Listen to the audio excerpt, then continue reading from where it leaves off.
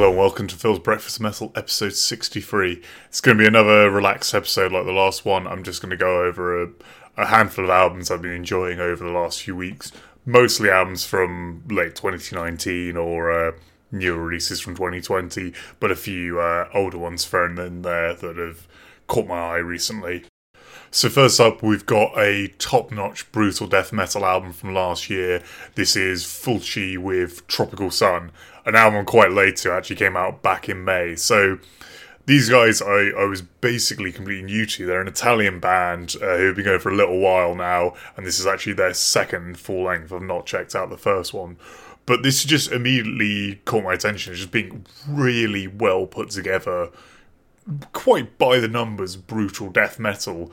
Their kind of unique spin on the idea is much like their director namesake Lucio Fulci. They've included a lot of horror movie elements. Particularly, actually, this album is entirely based around clips and samples from the movie Zombie 2. So over the course of its runtime, there's kind of a narrative going on. We get like the album kicks off with Voodoo Gore Ritual, which has like kind of cheesy kind of 80s synths over this spiel about like voodoo zombies. And I don't know whether the synths are lifted from the film as well. I've not seen the film it's based on or any of Fulci's work, but it fits really nicely in that kind of using those clips into the songs works perfectly. So the meat of this album are these kind of short, very to the point, aggressive death metal songs. There's not much on this album that clocks in much over 3 minutes, so they're all kind of chuggy, to the point riffing. A few cool things, like some pretty good leads thrown in places, like particularly in the opener Tropical Sun has a fantastically melodic lead, which is really nice change of pace from the quite just generally brutal music on display. The vocals sit nicely, because this is a genre where I'm a bit particular about the vocals. They're a nice low guttural for the most part. There's a few moments where he goes into those like kind of style things, and I don't like those so much, but they're few and far between. They hardly spoil it, and the bulk of the vocal work is really good. Vocalist Fior is really gifted death metal musician. Another interesting thing about this album actually is I don't believe there's a drummer. There's no one credited with the drums, so I assume they're programmed. They've done a really nice job of it. They've not gone for the ultra pingy snare, so you don't get those kind of over the top brutal death metal blast beats. And actually they do some really clever work blending some of those clips into actual songs. So in track 5, Matul Tribal Cult, we get about like kind of a minute of dialogue into this then like really doomy riff. And sadly that only lasts for about 30 seconds. I would have enjoyed them going off into like a full kind of doom track at some point in this album. But otherwise it is just really decent death metal. The riffing on this album's that perfect blend of brutal but sort of groovy and catchy and memorable, and this is really emphasised by the really solid chunk of the guitar tone. It's got a real massive feeling to it, and as I say, getting the sound for the drums right, the vocals being really well performed, the whole album just has a great tone. This isn't like really reinventing the wheel or anything, but it is just doing death metal absolutely excellently.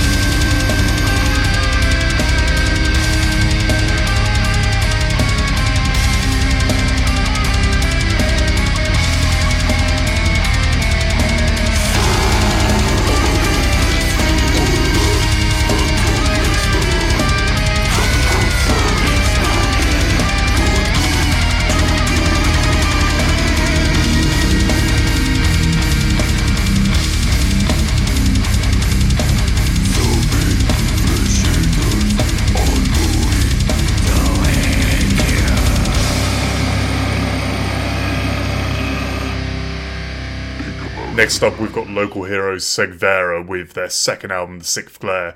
This came out a couple of weeks back. You probably won't be aware of this band. They're one like most me and my friends locally have got into just through their absolutely excellent live shows. They're a two-piece instrumental band, very much in the vein of Russian Circles, that kind of extremely heavy, apocalyptic, what's often termed post-metal sound. They're a band that really impressed me. I think I first saw them back in 2018 when they were still working with a bass player. He shortly after that left the band, but guitarist Gerardo seemed to, without blinking, just switch to doing a cool signal splitting thing where he would bring both bass and guitar cabs live with him, run his guitar, I assume through some kind of pitch shifter, into both of them. And the band lost nothing in terms of their sound. They're just still extremely heavy, extremely intense. This album, very much in the vein of their other stuff, as far as I can tell, where it's just a lot of slow-burning tracks that start off maybe with like a more mellow, atmospheric theme and will build up into like heavy, massive chords or massive riffing over just these punishing, like pounding drum beats. Not super fast, but just massive sounding. The whole thing with this is just about getting huge sound. It's all about riffs. There isn't really any sort of leads or overdubs as far as I can tell on the album. Near enough everything is pretty much recreatable with just the one guitar and the drums live. They also do some interesting work, including small audio clips, like small kind of voice recordings into their sound. Something that feels particularly prescient on this album is in the third track, there's a kind of like what sounds like a news recording of talk of like a pandemic mutating and causing massive amounts of death, which is, in under the current circumstances, absolutely terrifying and possibly slightly triggering for some listeners. But like, if this kind of stuff, the kind of inclusion of these apocalyptic samples works so well with the sound, the whole album and actually everything I've heard from them, their live gigs also have this feeling of absolute terror about them. Like their songs move from a kind of slow impending doom feel to like a really urgent, upsetting sound, but it's always got that atmosphere of extreme intensity. This is one of those albums as well where it just works really well if you turn it up loud. This is something you probably want to listen to on good headphones to just really surround yourself with and really dive into the atmosphere they're going for. Something I think they pull off really well, and this is probably helped by virtue of them being a two-piece, but the guitarist and drummer just sync up so perfectly on this. They feel like an incredibly sort of tight unit, and I guess that's slightly simpler being a two-piece, but to be able to fill out the sound this much as a two-piece is incredibly impressive. And as I say, I've seen them live a few times now, and they always like just bring this on a huge level live. I remember actually a particularly interesting gig we saw of theirs was at the Cube Cinema, a local venue which seems to double as a cinema and gig space. And so on that particular show, all the bands bought their own kind of film to run as a backdrop, and Segvera got this really incredible like thing of, it was lots of pictures of kind of factories and industrial stuff, then interspersed with insects and weirdness, with lots of like cool screen splitting. That mixed with the instrumental music, it was quite an interesting experience because there wasn't a frontman or anything to focus on. It's, you know, it was this weird experience of essentially watching like a live visualization.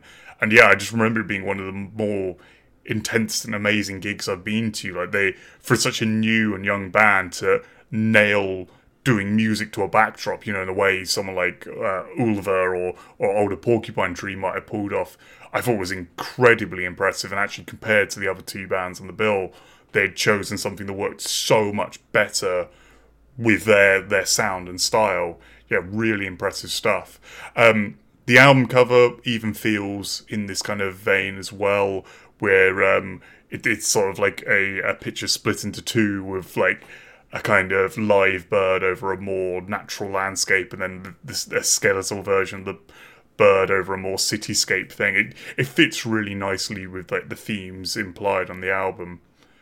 Earlier I compared them to Russian Circles, but I actually think if you take some of the slower, more mellow moments, like Convalescence has a real Red Sparrows vibe to it.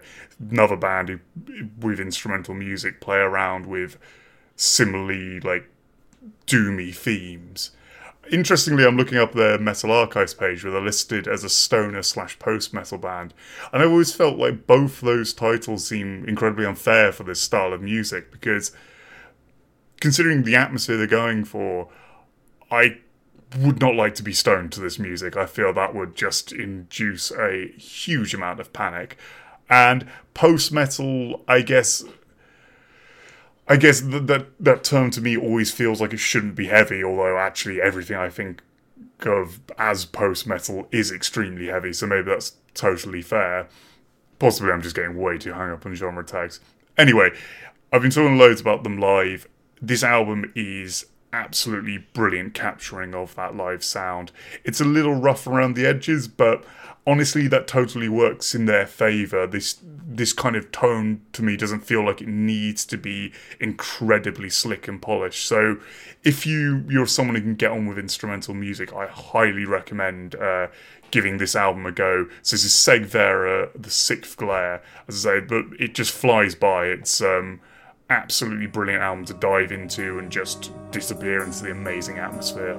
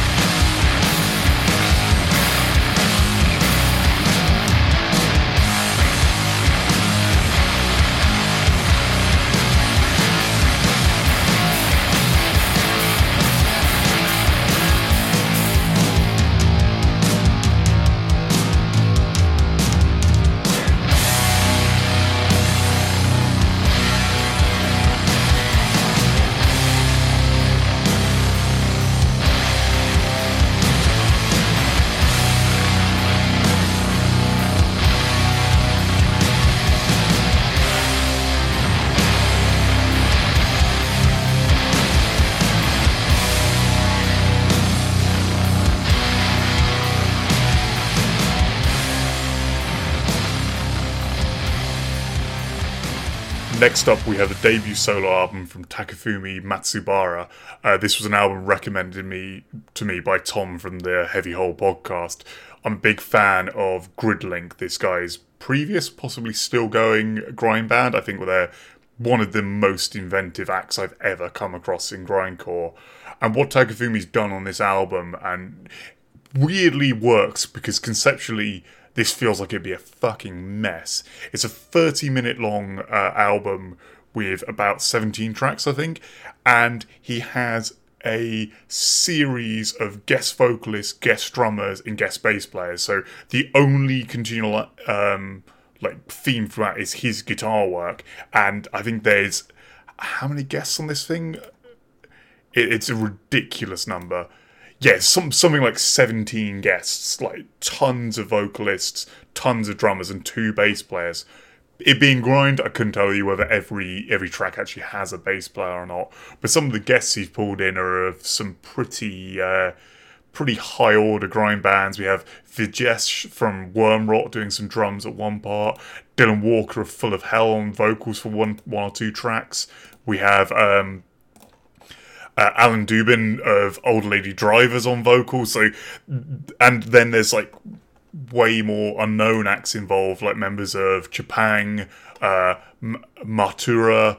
Like, so there's bands from all over the world, like members of bands from all over the world, from all over the different generations of grind. I mean, having members of Wormrot and Old Lady Drivers is like the new leaders of the scene versus one of the really early influencers. But what's kind of incredible about this album is it's consistent. It feels like as much as you can tell there's different vocalists, you can tell there's different styles happening, this is a really concise, consistent listen. It feels more or less like one band, playing with a lot of themes and a lot of ideas, but it doesn't feel jarring. An album, it kind of, the concept put me in mind of, and I don't know if any of you know this one, because it kind of went by without making much of an impact. About 10 years back, a band called Necronaut put out an album of a similar vein. So it was all Fred Espy doing all the drumming and a lot of the guitar and bass work for it. Fred Espy of Dismember. And then he'd got in a series of all sorts of vocalists and guitarists throughout the scene. So, like, you had, like, Eric from Watain, JB from Grand Magus was on it, Nicky from Entombed and Helicopters was on it doing vocals. And the problem with that album was it really felt like an incoherent mess, because going back and forth between JB from Entombed's style, JB from Grand Magus's style into Thomas from At the Gates' style was just all over the place, and it felt like a weird compilation album rather than a continuous piece. This is essentially, that was a love letter to Swedish death metal. This is more of a love letter to incredibly creative grindcore, and this works perfectly. Something about the execution has just worked so much better with this, and I think a big part of that might be Takefumi's incredibly unique guitar work. With Gridlink, the reason that band got me so much was the guitar work was so utterly brilliant. It's this amazing combination of your typical chaotic and fast grindcore, but somehow in that like mess of extremely fast, extremely brutal music, he always has an element of melody. There's always sort of a very memorable, often sometimes quite melancholy melody, even placed at that hyper speed. It's really interesting. I couldn't quite believe how well he's pulled this off. And actually, the title, Strange, Beautiful and Fast, is a perfect descriptor for his style. So yeah, if you're a fan of grind, I think this is a near essential listen. It's definitely the best grind album I've heard in the last couple of years. Like, really. And even, like, it's only just topped by stuff like Wormrot's voices in more, if you're going back a little bit further. There's some really fun stuff later in the album as well. Like, because it's a 33-minute long album, it's nice to have a few things to vary stuff up. So we get moments like Pull Out My Eyes has this very avant-garde, like almost electronica-influenced intro. And then SAM later in the album, and another instrumental with some very strange playing with like dissonance and all sorts of weirdness. Then right towards the end of the album, we get Abstract Maelstroms, where the guest vocalist is a rapper, and it just fits. It feels like it's not out of place on the album. It makes you double take when you first come across it, but actually on repeat listens, no, it sits perfectly. Yeah, this is just a slab of absolutely excellent grindcore. So if you're not aware of it, go check this out. And if you're not aware of Gridlink, go back, especially to their latest album, Longana. again, like, just really pushing the boat out grindcore. So yeah, thanks a lot for this, Tom. Fucking incredible recommendation.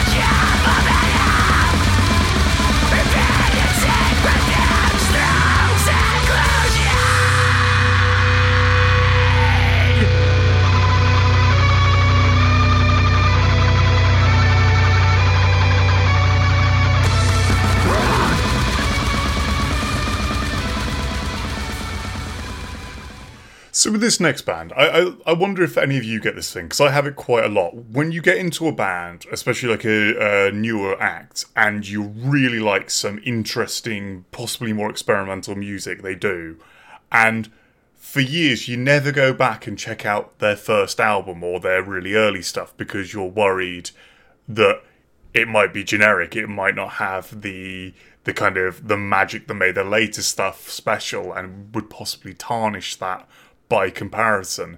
So this is a band like this, or I'm going to be talking about a much older album here. This is Mithras' debut album, Forever Advancing Legions. So as many of you have followed like my end of the year stuff, end of the decade stuff, huge Mithras fan. I think their latest album On Stranger Loops is incredible, but actually before that, Behind Shadows Lie Madness, absolute masterpiece. Worlds Beyond the Veil, brilliant experimental music.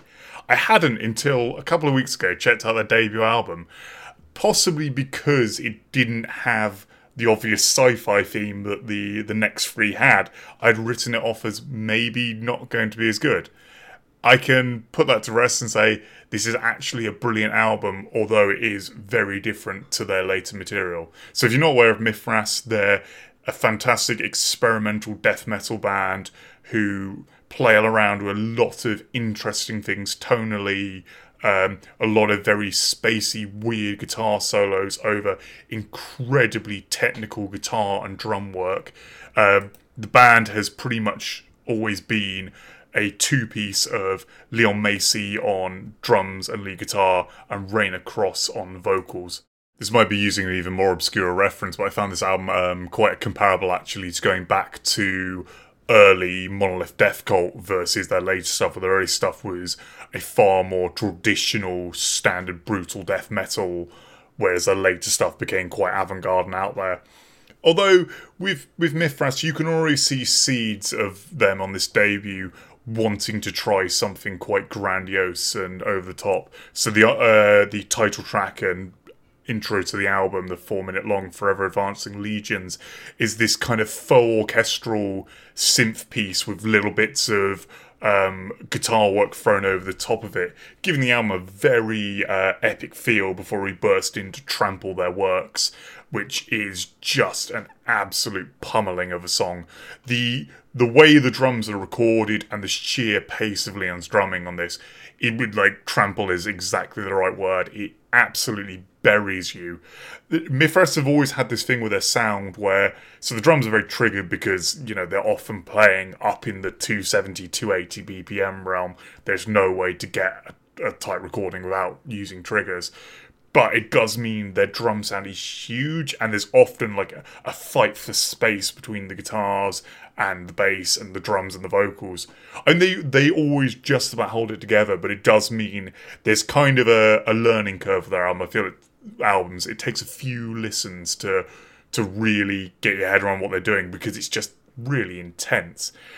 The things we get with this, where you can see like what's going to come in the future and like ideas that Leon seemed to already have down very early on, is the lead guitar work has his signature tone, this kind of very reverb heavy, like really chaotic sound, but like chaotic but still kind of melodic, but yeah, very hard to place because it's so washed out and delayed and echoing that you can't quite tell where any given note is. It's hard to pick out an obvious melody, but it all sounds kind of nice in the midst of this really heavy material.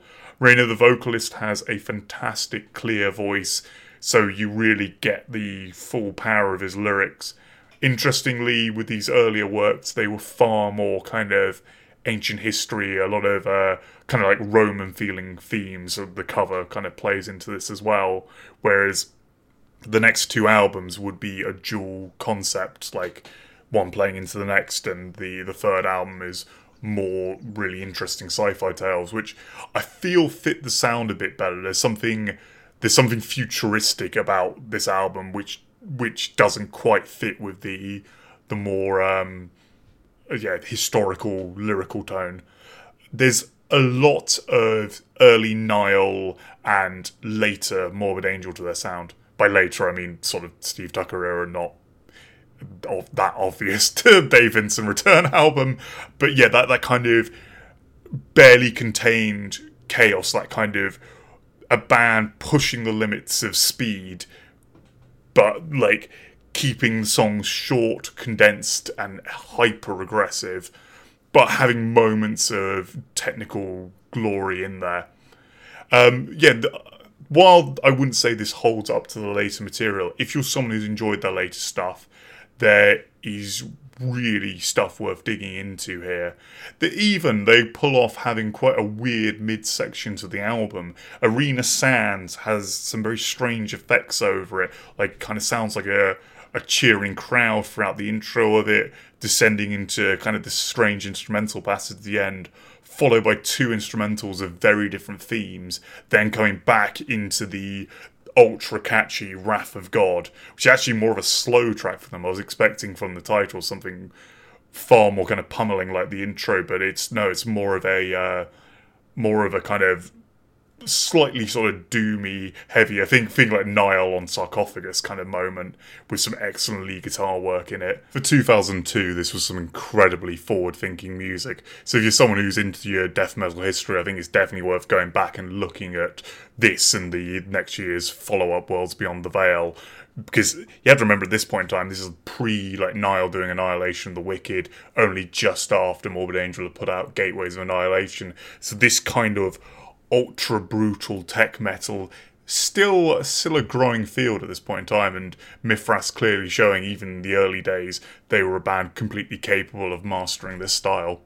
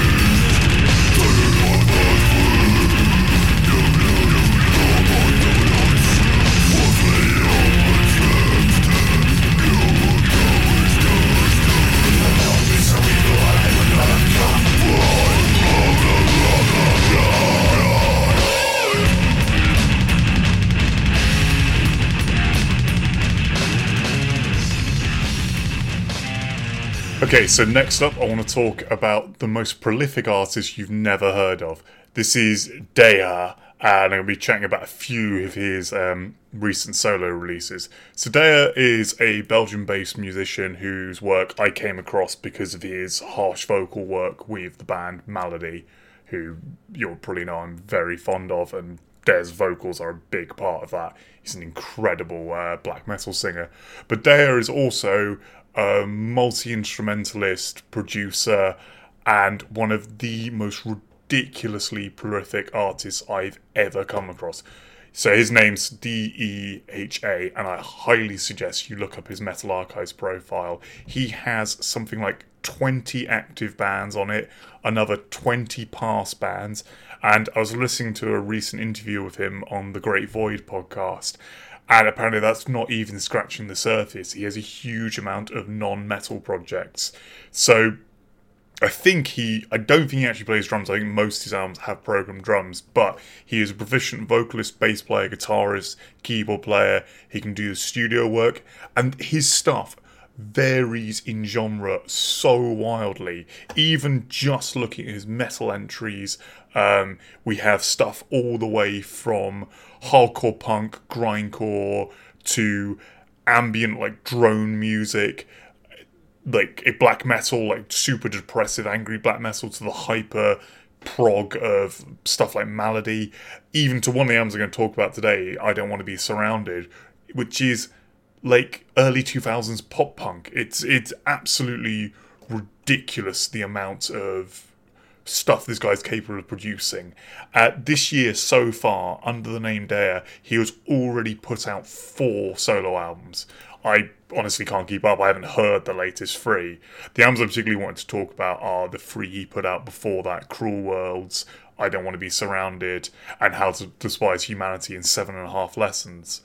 So the signature thing with Daya's sound is always his voice. He has this brilliant pained scream that he can kind of convert into pretty solid singing as well. His voice always has a level of melody and beauty to it, even in his most extreme moments. And in this interview I was listening to, he sort of kept coming back to the idea of he's not really someone who particularly gives a shit about musical genre. What he cares about is the work he does having a massive emotional impact. And this means a lot of his solo work is very rough and ready. Like he doesn't mess around with getting the perfect take. He does a lot of stuff on first or early takes. And this does result in stuff having an incredibly powerful feel to it. So the album of his solo stuff I'd highly recommend is Cruel Worlds from the middle of 2019. This is another one, like Segvera, in that loose bracket of post-metal. Essentially, it's extremely atmospheric, extremely melancholy music with moments of huge heaviness and then moments of, calm, very gentle music. It's quite a long album, but there are only 6 tracks. They're just tracks that build for a very long time. A particular highlight is the second to last track, Dead Butterflies, which is almost 6 minutes of gentle build-up with this quite kind of weepy vocal approach early on, and then it just explodes into these massive guitar chords and huge synth sounds, and his voice becomes more of a pained scream. Absolutely incredible stuff. But to follow this up, he put out, not many months later, right at the end of last year, the I Don't Want to Be Surrounded, all one word, which is an album where he was sort of taking on the ideas of doing a very throwback to the kind of punk of his teens. I think he's a little bit older than I am, sort of early 30s, so it was sort of a throwback to that kind of early 2000s pop punky stuff, but it still has Daya's sensibilities, so it's still dark and melancholy and quite harsh sounding in places. Like, although the riffs are very kind of punky, the drums still descend into blast beats in a lot of places. Like, there's that really fast double kick work, and his vocals often move up into more of a screamed register. I found it, like, it's a style I normally would have no time for, but I found this actually very engaging and quite a refreshing listen. And especially if you put it back to back with something like Cruel Words, it's a very different listen. Then the next release I didn't get into so much. How to Despise Humanity is kind of a more modern death metal kind of thing, with some influence taken from hip hop, much like, you know, your Dying Fetus type bands. It doesn't quite have the technicality of Dying Fetus, but it does have like sort of some of the ferocity. And I can't get my head around how someone is able to constantly create music on this kind of level. I've never seen an artist with so many albums to their name, especially switching through genre. Like, I mean, I guess we have characters like Devin Townsend who do a lot of this, but Devin Townsend's in a position where music is his living, and I can't see, like, I imagine Daya mainly does the music stuff, but I imagine he's not making huge amounts of money per album, so where he's finding the time to do all this, it's absolutely incredible. The sheer level of creativity is beyond me. And so for all these projects under his own name, they are entirely him. He's like, there is no real guest features, no one doing any of the studio work, and this is true of many of the bands under his name. And the fact they move between genres, absolutely incredible. There's so much of his stuff worth digging into, but I'd highly recommend, if you like any of the stuff like I'm playing here, go listen to that podcast, The Great Void, because he sort of recommends a lot of what he sees as like the highlights of his career, because obviously this is a very daunting artist to get into off the back of looking at their Metal Archives page.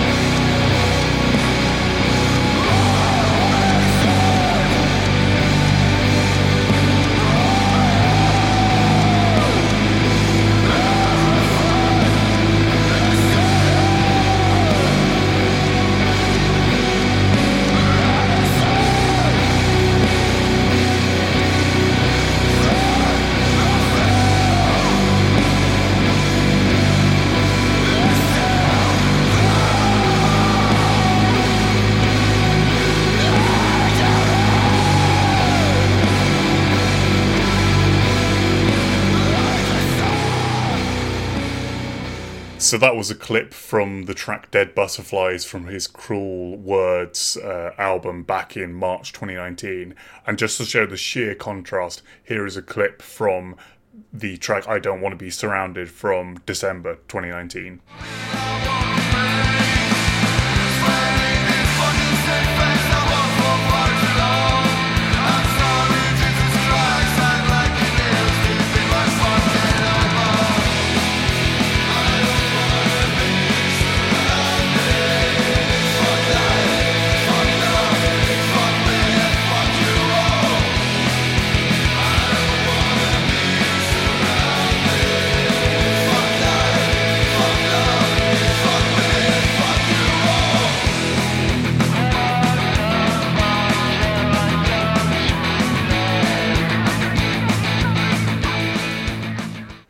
madness. While you're not going to like everything he puts out, I'm sure, like, at least worth appreciating the sheer the sheer level of skill being able to switch between styles like that.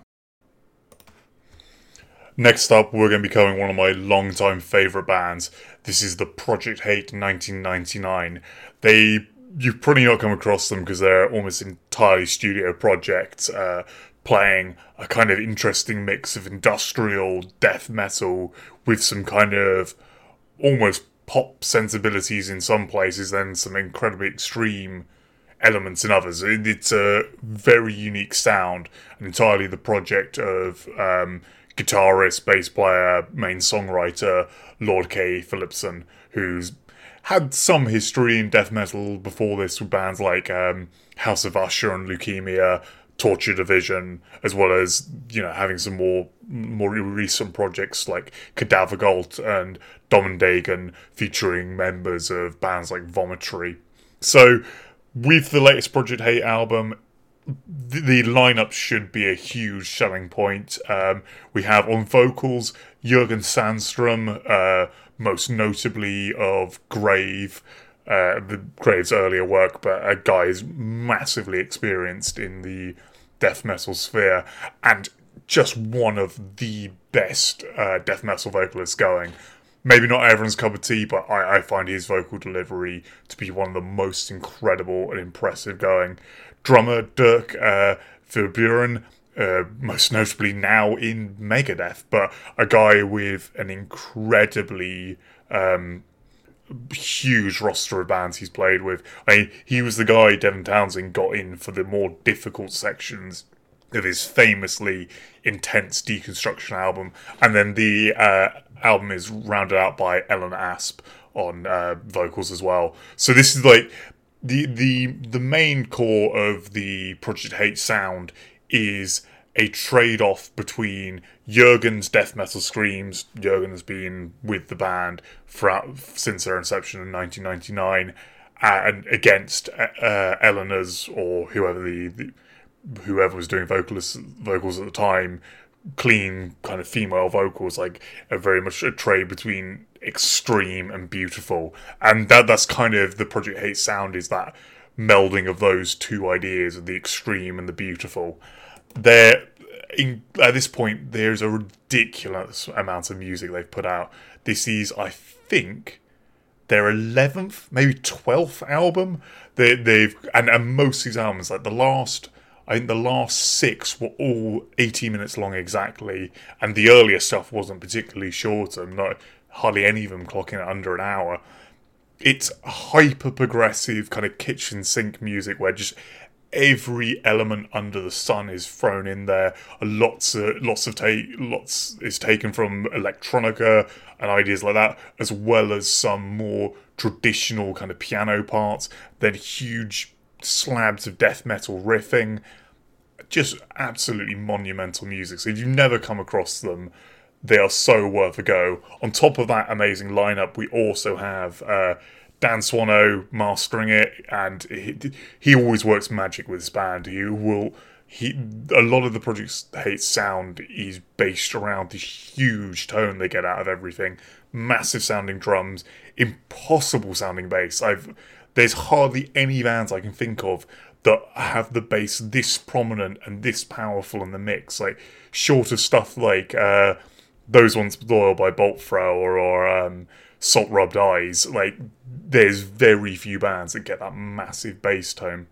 So yeah, you have him working some of the studio work. I believe Lord K does all the other recordings, bar Dirk's drum parts.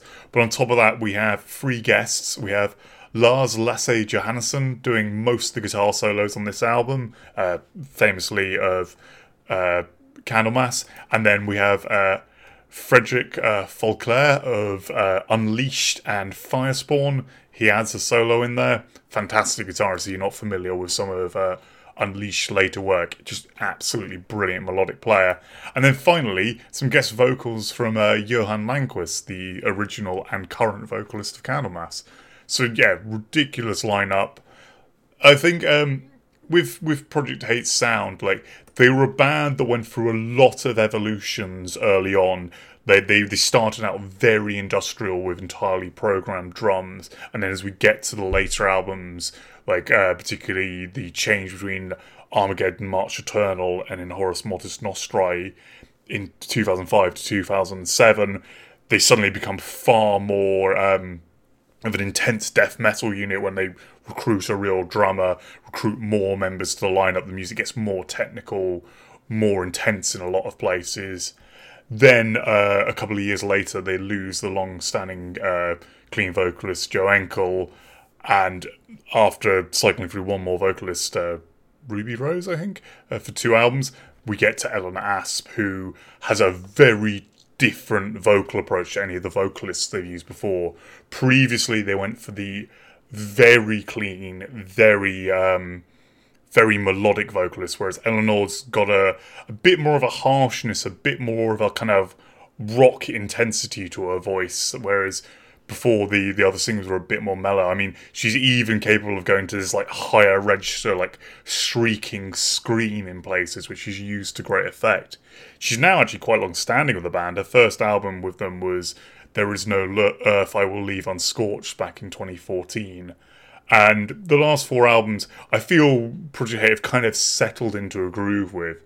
In no bad way, really. They found a continuous lineup. Dirk's been with them for the last 5, I believe.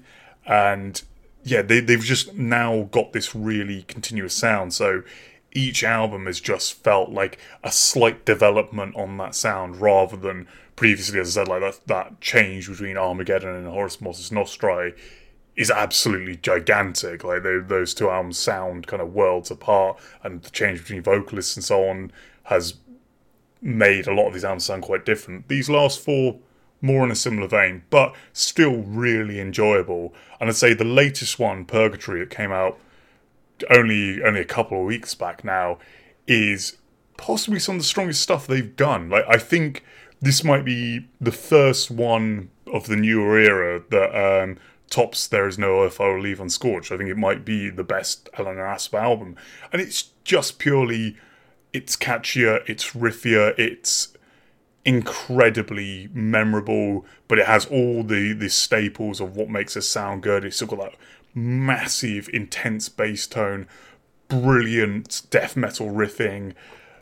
Jürgen sounds as good as ever. His vocals are utterly ridiculous, and then throwing in some odd elements there, like Johan as a guest in there, worked really well.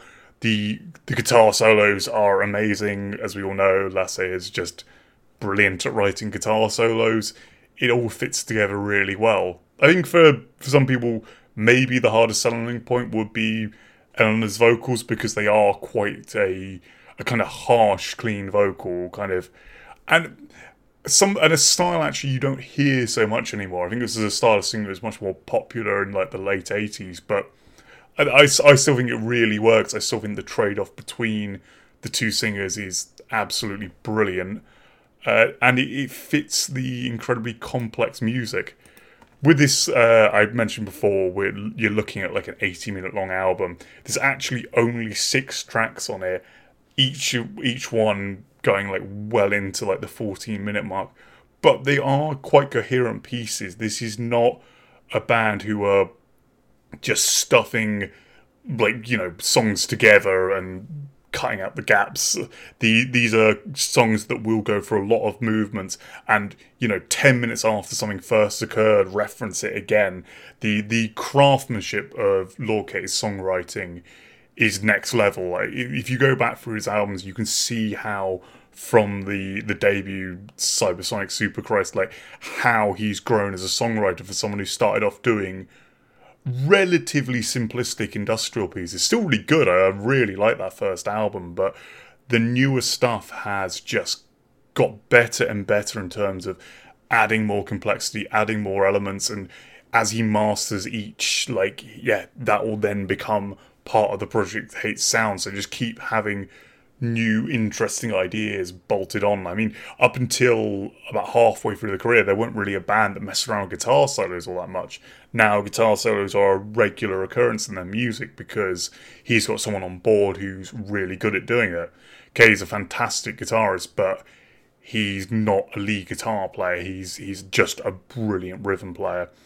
I've mentioned as well, the bass work is amazing. I absolutely love how this guy plays bass. Like, I've messaged him about this before, asking how he got the sound he does from the bass, and he said it's purely he hits it really hard. When he's using, I believe it's all played with a pick.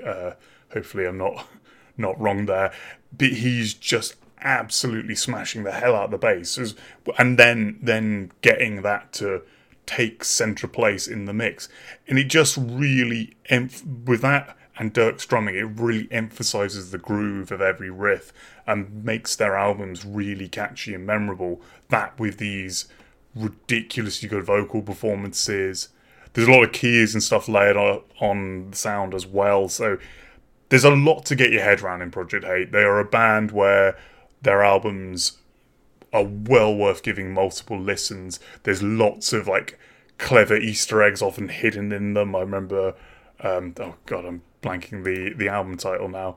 The Cadavis Retaliation Agenda, the last one with the old vocalist, had all this really good stuff with instrumental interludes that led into the next song that like weirdly reference other bits of the music. There's ideas like that hidden throughout the stuff. It's just such dense, complex music. If you can get your head around the idea of more industrial stuff, like I think particularly a band we often talk about, Monolith Death Cult, if you like that kind of stuff, there might be a lot for you in Project Hate, and it's well worth checking out just for like the cool connections to the old Swedish death metal scene. It's amazing, like Jürgen being given a project like this to really stretch his vocal cords on, because as I say, he's one of my favourite death metal vocalists ever.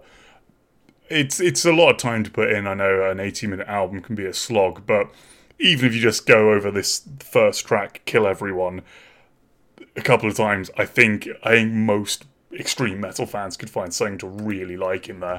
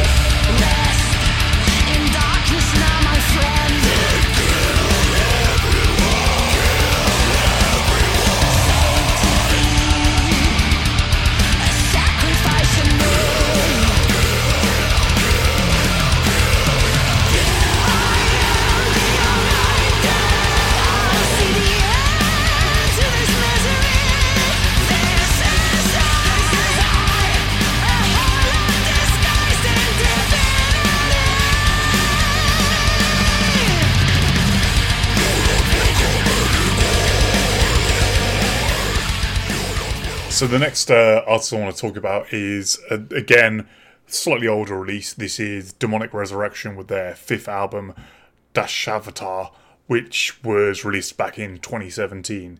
The reason I brought this up is recently Demonic Resurrection kindly stuck everything on their Bandcamp to be pay what you want, so I was able to pick up a lot of their back catalogue, and actually I'd never given their latest album that much time for whatever reason. And going back to it, I realised I was an idiot on this front, because it's probably the best thing they've ever done. It's Demonic Resurrection are an Indian band who play, I guess they list themselves as melodic black metal, but there's elements of like melodic death metal. Just if you're into the kind of any of the melodic metal genres, I think there's a lot for you to find in here.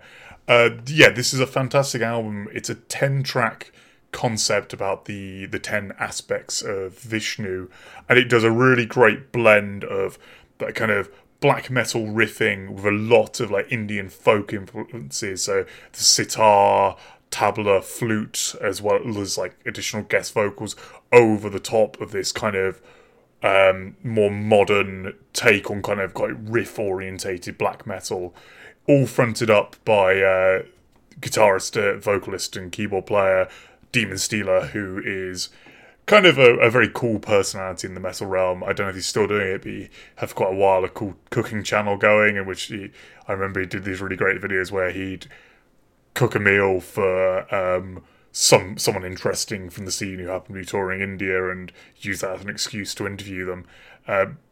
Really, really charming guy. I've seen him live a few times now, and yeah, fantastic front man. Really great vocalist as well. It's like really powerful black metal scream, but also, you know, a really solid, clean vocalist as well. This band are just a really whole package. Like they throw a lot of those other influences in there, but on top of that, there is just great kind of traditional metal stuff. They're rare for this kind of style. There's a lot of really decent guitar solos. The mix is very full. The only problem, and this is true of most Demonic Resurrection releases, so I always find their studio stuff just a bit too clean and polished. I'd like ideally a bit more bite for it, but this is certainly like the least true it's been of any of their albums. The cover is a fantastically complex bit of artwork, sort of, I believe, combining the 10 aspects at once, and, you know, fits really well. I thought it was a lyrical theme, that kind of dive into Hinduism, but sort of combined with Demon Stealer's quite anti-religious perspective, was really interesting, you know. Quite a different take to the usual fuck Christianity you get in a lot of black metal songwriting.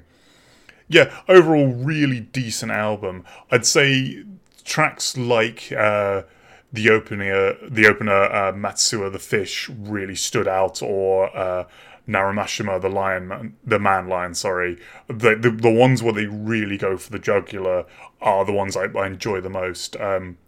So I tried to Kerma the Tortoise is cool, but some of the clean vocal passages don't work quite as well for me as some of the more intense like scream parts.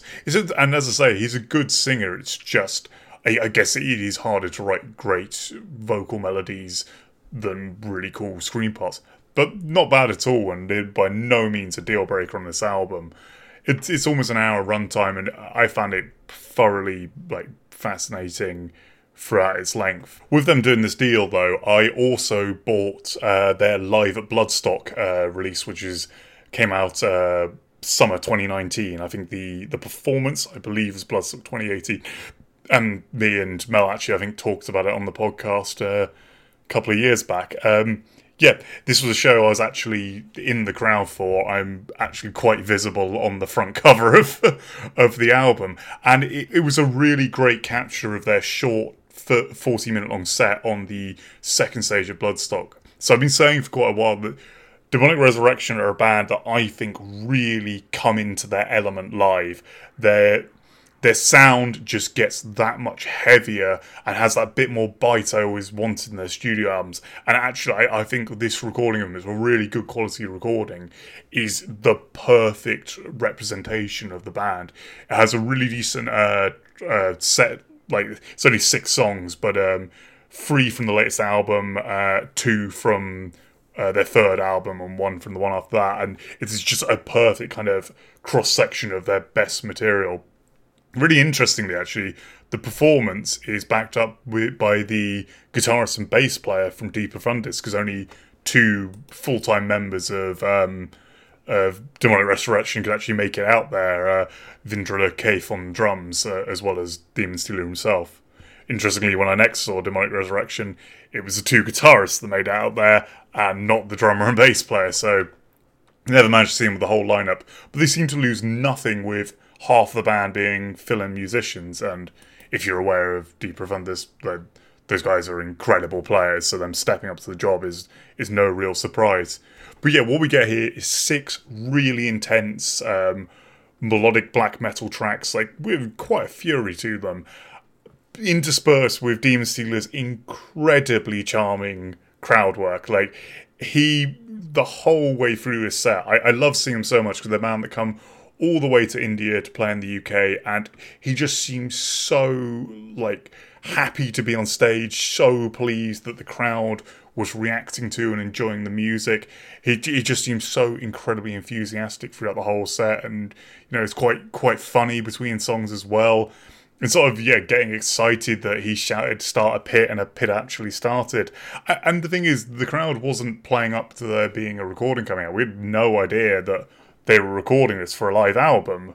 Or possibly you mentioned it, but I didn't remember at the time this is going to be recording. So this was a lovely surprise that, like, a set I'd really enjoyed witnessing was recorded in such a great format.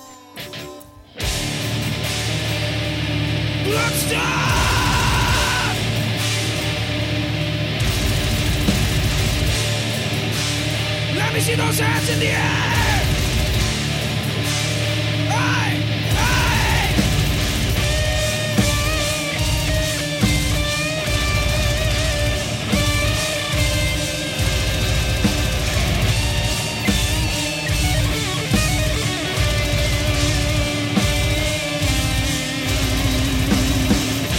The evidence of this compound slipped away us from its sleep. I stood up, I am give up by the folly of acknowledging receive. Nothing else.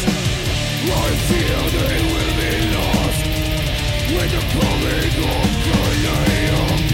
This task upon me now, I take the form of myself. To a king I am found, to a king I do speak. Protect me from this world, I am helpless and weak.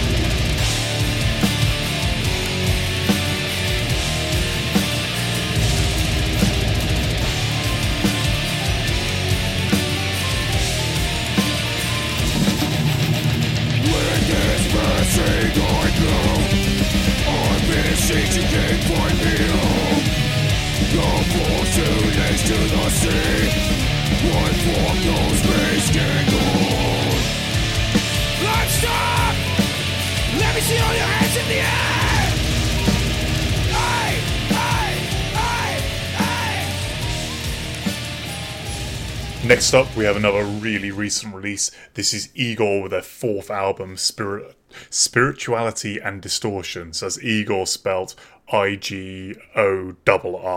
So Igor, or as he's otherwise known, Gautier Serra, otherwise known as his real name, is the guitarist, keyboard player, programmer, composer, recording, mixing, mastering for this absolutely mad project. So I think me and Rob talked about their last album a lot on our Best of 2017 show, Savage Sinusoid. And I'd got really into the band around that point. I'd picked up their 2012 release, Hallelujah, which was a very interesting album.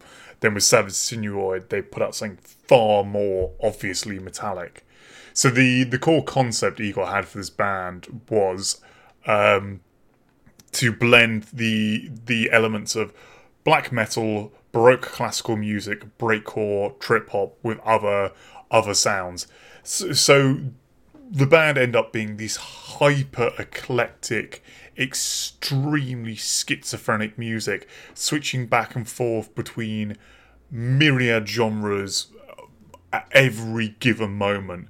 Hallelujah was a real like triumph of the kind of more like electronic and classical end of the sound, whereas with Savage Sinusoid, he brought in a huge death metal kind of element to it, recruiting Tropalium drummer Slyven Bovier, who absolutely fantastically tight musician, like extremely heavy. He also, actually much like the Project Hate, we have an interesting twin vocal attack of Laurent Lunia doing these ridiculous screams, and then like some lower, more operatic stuff, and then Laurie Le Prunier doing soprano, like super high operatic vocals, occasionally tending into like weird screaming and so on. So with the new album, this was an interesting one because I found their last two albums extremely like immediate. The elements that really excited me got me straight away. This new one, longest album they've put out yet, and quite a subtle one, especially considering there's still kind of the ever-present drumming. There's still that very intense metal drum beat behind everything. Still those weird shifts of Igor just like twisting recordings and like with that kind of breakcore sensibility, breaking up like the kind of metal elements. But what there was like straight away on this album, there is a big Middle Eastern folk influence. Actually, not quite straight away. It starts with kind of like Spanish guitar acoustic influence, and there's a lot more like kind of for this band slow burn moments on it. In recent years, Igor have got in hundreds of guests for their songs. On this one, this album's no different. We have, I think, up 20 guest musicians playing cello, accordion, sitar, classical guitar, electric guitar, piano, various strings. Ridiculously complex lineup. And the sound is reflected like that. It's amazingly mind-bending music. But then say one of the guests on it is vocalist Corpsegrinder Fisher. Like he delivers some essentially Cannibal Corpse lyrics over pretty straight up death metal song Parpering. But then in the middle of this track, suddenly, like weird chiptune inspired breakcore, which I believe Igor has made by like actually taking stuff from old, 8-bit machines. And like if you watch the music video for this, it's a lot of fun. There, like there's a whole animated sequence of like a kind of computerized corpse grinder smashing up a city, and his vocals are still going over this piece. It's really, really cool bit of music. And actually, like, it's something I found interesting because black metal, he's often cited as his sort of influence for the more extreme end of this project. But over recent years, we had on the previous album, we had Travis of Cattle Decapitation doing guest vocals, and they're drummers from a death metal band. So there seems to be more of a lean to death metal in the sound. There's a lot of interesting stuff going on. Tracks like Very Noise are a terrifying, completely punishing electronic assault. But then you've got stuff like Himalayan Massive Ritual, which is far slower and like using elements of like homemade percussion before going into some of their weirder stuff. Lost in Introspection, I found a really interesting moment. We're going through a long kind of acoustic guitar piece in the middle of it, just suddenly building up into like shrill operatic vocals over this really interesting like electronica moments. The sort of the classical violins over a track like Paranoid Bulldozer are very reminiscent of their earlier work. Well, like a lot of the other tracks do have more in common with the last album.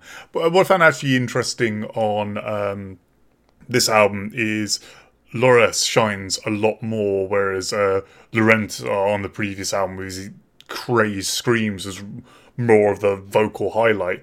Because this album is so much more subtle, that Middle Eastern influence, that Middle Eastern kind of folk sound they use quite a lot, it kind of explains why the album's longer as well, because they've drawn more stuff out and gone for some sort of a bigger build-up moments rather than quite so chaotically shifting genres. Although that's still very much in there. I really enjoy actually the last track of the album, Kung Fu Chevalier, has some really interesting guest vocals from a band I recently discovered, Vladimir Bozar and Sharif Orchestra, who are another French hyper-experimental project. Like, possibly more chaotic than Igor, and one that, unsurprisingly, Gautier has been involved in recording. There's a lot of interesting stuff on this album.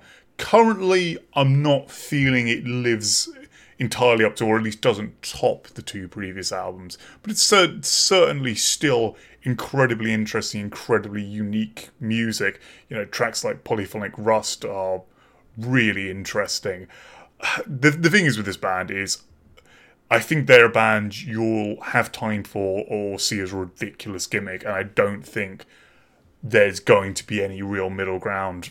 Personally, I really love this, but I've always been a fan of music that switches genres rapidly. Like, I really enjoy that kind of chaos, but I know for a lot of people they'll find this band quite silly. I think if you've not come across them before, this possibly isn't the album to start on.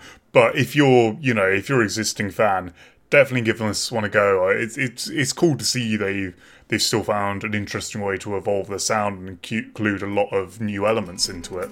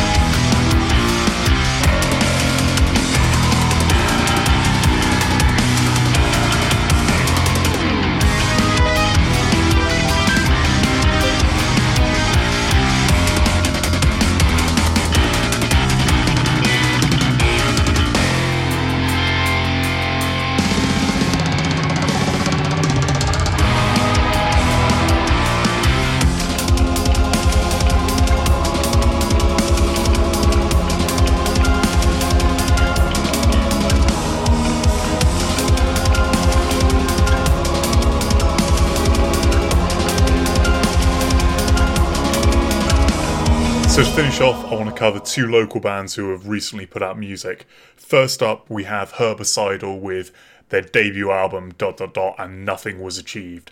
So, gotta admit, I was initially quite worried going into this with a name like Herbicidal, tracks like Weed Bonger. I thought, right, this is going to be a very by-the-numbers stoner album, which is fine, but it's just a genre I'm so kind of burnt out on, no pun intended. But these guys actually are doing something really interesting. So right from the opener, I knew this wasn't going to be your typical fare. The first song is 5 minutes of very slow building strange melodic music, mainly led by bass player Mr. Foxon, doing this really cool, very reminiscent of if you're aware that the band Sleep's drummer and bass player went on to form. Like that kind of style of amazing sounding bass playing, but it's not necessarily massively complex, but just sounds really interesting, really engaging, and actually can carry like a full sound with little bits of guitar coming in here and there. It's this really slow build up. After that, we get into the first song proper, Weed Bonger, which kind of comes in with some massive, like, that kind of down-tuned, overly fuzzed Sabbath worship type riffing. And the interesting thing this band do, which I wasn't quite expecting, is a trade-off between cleans and screams. So Jake gives the band this kind of really rasping, high-pitch, well, not necessarily high-pitch, but really fuzzy, actually, like really affected scream. And then we have guitarist Leon adding a kind of Ozzy-esque cleans with, quite a lot of kind of like reverb on them. And this trade, rather than doing like whole sections each, the two trade back and forth throughout. We get some great little bits of like lead guitar, and the bass work still sounds like really decent in this track. As I said, that playoff of vocals I really enjoyed. Then with the next track, the band take another turn in the epic 13-minute Still Life of Moss. We get this really slow building intro. Like, it isn't till about 7 minutes in when this song suddenly gets heavy and quite aggressive in the second half. But the first half is very melodic, leading with cool atmospheric bass playing and gently like feeding back guitar. Also, actually, the vocal. So Leon, the clean vocalist, does some amazing work in this. Like, he goes from sounding quite Ozzy on previous tracks to this has a real like later Neurosis vibe in a couple of lines he throws in there, and then like towards the end of the track, he goes into proper Dax Riggs acid bath territory. Incredibly impressed by his vocal work, especially as he's also playing the guitar while doing this. Jake, who we've had on the podcast in the past, his vocal performance was really cool as well. A lot of these like long, drawn out screams, especially with that added layer of distortion, making it all sound like really pained and intense. He sort of flicks back and forth through different styles, some kind of like higher register, like black metal howls that drag out for a long time, and then some more obviously like death metal influence grunting.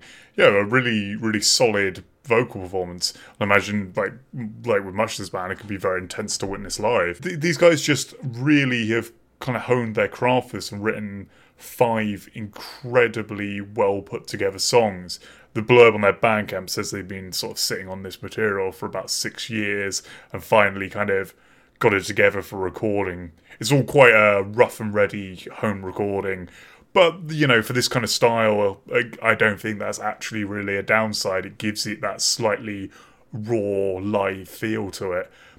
The only sort of real criticism I have of this is because every song on this has a great atmosphere of its own, like really cool stuff, especially with those long build-ups, is there doesn't seem to be any coherency between the songs. So as songs move between each other, they just sound like there's no flow between them. They don't seem to logically follow on one from the other. It's just one style stops and then another one kicks off. But overall, that feels like a pretty minor criticism.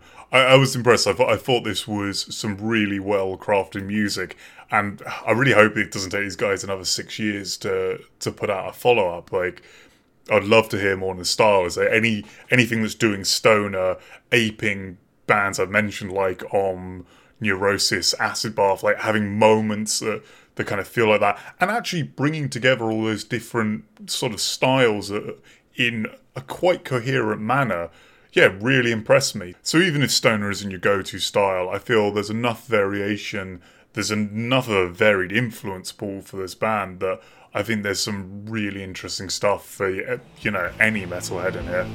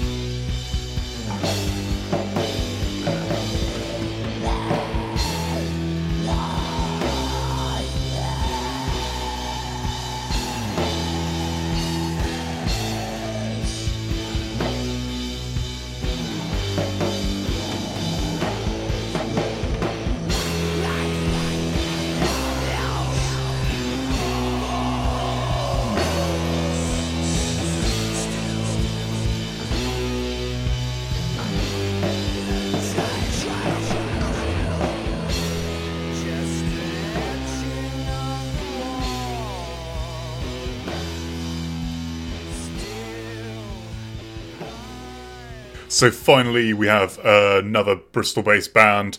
This is Embodiment with their second album, actually due out in 2 days' time, Palingenesis. Hopefully I'm not, or Palingenesis, all one word. Hopefully I'm not jumping the gun, including a track, although they did put out a single earlier. So these guys, I've seen live a couple of times now, and are kind of local legends in the scene. They've won Metal to the Masses, I believe, the year before Body Harvest won it, and they play a kind of very slick modern tech death, that kind of slightly melodic influence tech death, but still quite a brutal vocal approach. It's mainly guitarist Finn Maxwell, his incredible kind of lead guitar skills lean them over into the more melodic territory, whereas vocalist Harry Smith has a very much like a more brutal death metal approach. As mentioned, Finn Maxwell's lead guitar is what initially like really shines to me on this album. He creates these great leads over like the more choral sections of the album, and then fantastic solos in the other moments. But you know, this is a tech death band. All the members of it are ridiculously good bass player Kieran Hogarty actually, you know, cuts through the mix quite well. Obviously I always want the bass louder in any given music, but honestly I can hear everything he's doing, and he gets like some fantastic moments in this album, particularly in a track like Internal Torment. He does this amazing like little tapping run before Finn comes in for his bit of lead guitar.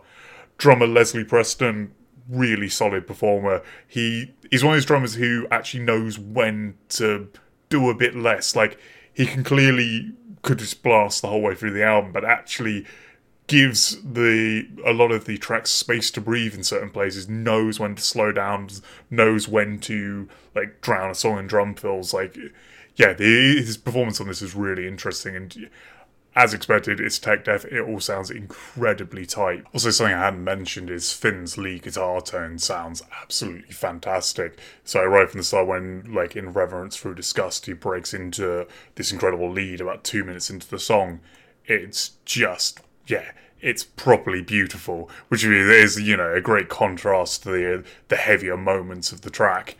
There's another kind of interesting thing they go from this album with. There's a couple of instrumental interludes, and even that first track has like this kind of 30-second build-up. Like a lot of these I really enjoyed, but was disappointed they didn't actually do more with them. There's a lot of ideas they play around with for like 30 seconds in an interlude that's very different from the rest of the album, but kind of thematically fits. I just wish with them they sort of built them into the songs a bit more, like much like that recent Afterbirth album. If they had fit a bit more smoothly into the runtime, it would have been incredible. It's not bad by any means, but it's just like maybe for future releases an idea they could explore, because this is by no means a long album. I think it's well under 40 minutes, so like it's certainly not bloated. It's incredibly tightly written throughout. But yeah, there's some ideas of other stuff they were playing with I'd love to see expanded more. But what we get for the most part is, as I say, incredibly well performed, slick modern tech death with fantastic lead guitar work, fantastic everything work. Yeah, and, you know, from a new and up-and-coming band, definitely worth giving a go if you're into anything from bands like Obscura and Necrophagist all the way through to stuff like Archspire. There's definitely influences from all those kind of styles in here. So I think 10 bands should just about do it for this episode. More than that would be just too much new music in one go. We've got a couple of more structured episodes coming up soon. I'm really hoping in the near future to do one on Nile, but that is a ton of research. They have a lot of albums and a lot of interviews, and me and Rob are hoping to get together to do one on Aglock as well soon. So yeah, we'll have those coming soon. Let us know though if there's anything else you'd like me to cover in the meantime. Yeah, but thanks a lot for listening. If you want to get in touch, contact me, Phil's Breakfast Metal on Facebook, at Breakfast Metal on Twitter, philsbreakfastmetal@gmail.com as well if you want to send an email, or like actually a couple of the bands today, you want to send some music in, I'll happily give it a listen. Can't guarantee we'll be able to include it, but always happy to give new bands a listen. Thanks a lot for listening. Here's Embodiment with the first track of their new album, Reverence Through Disgust.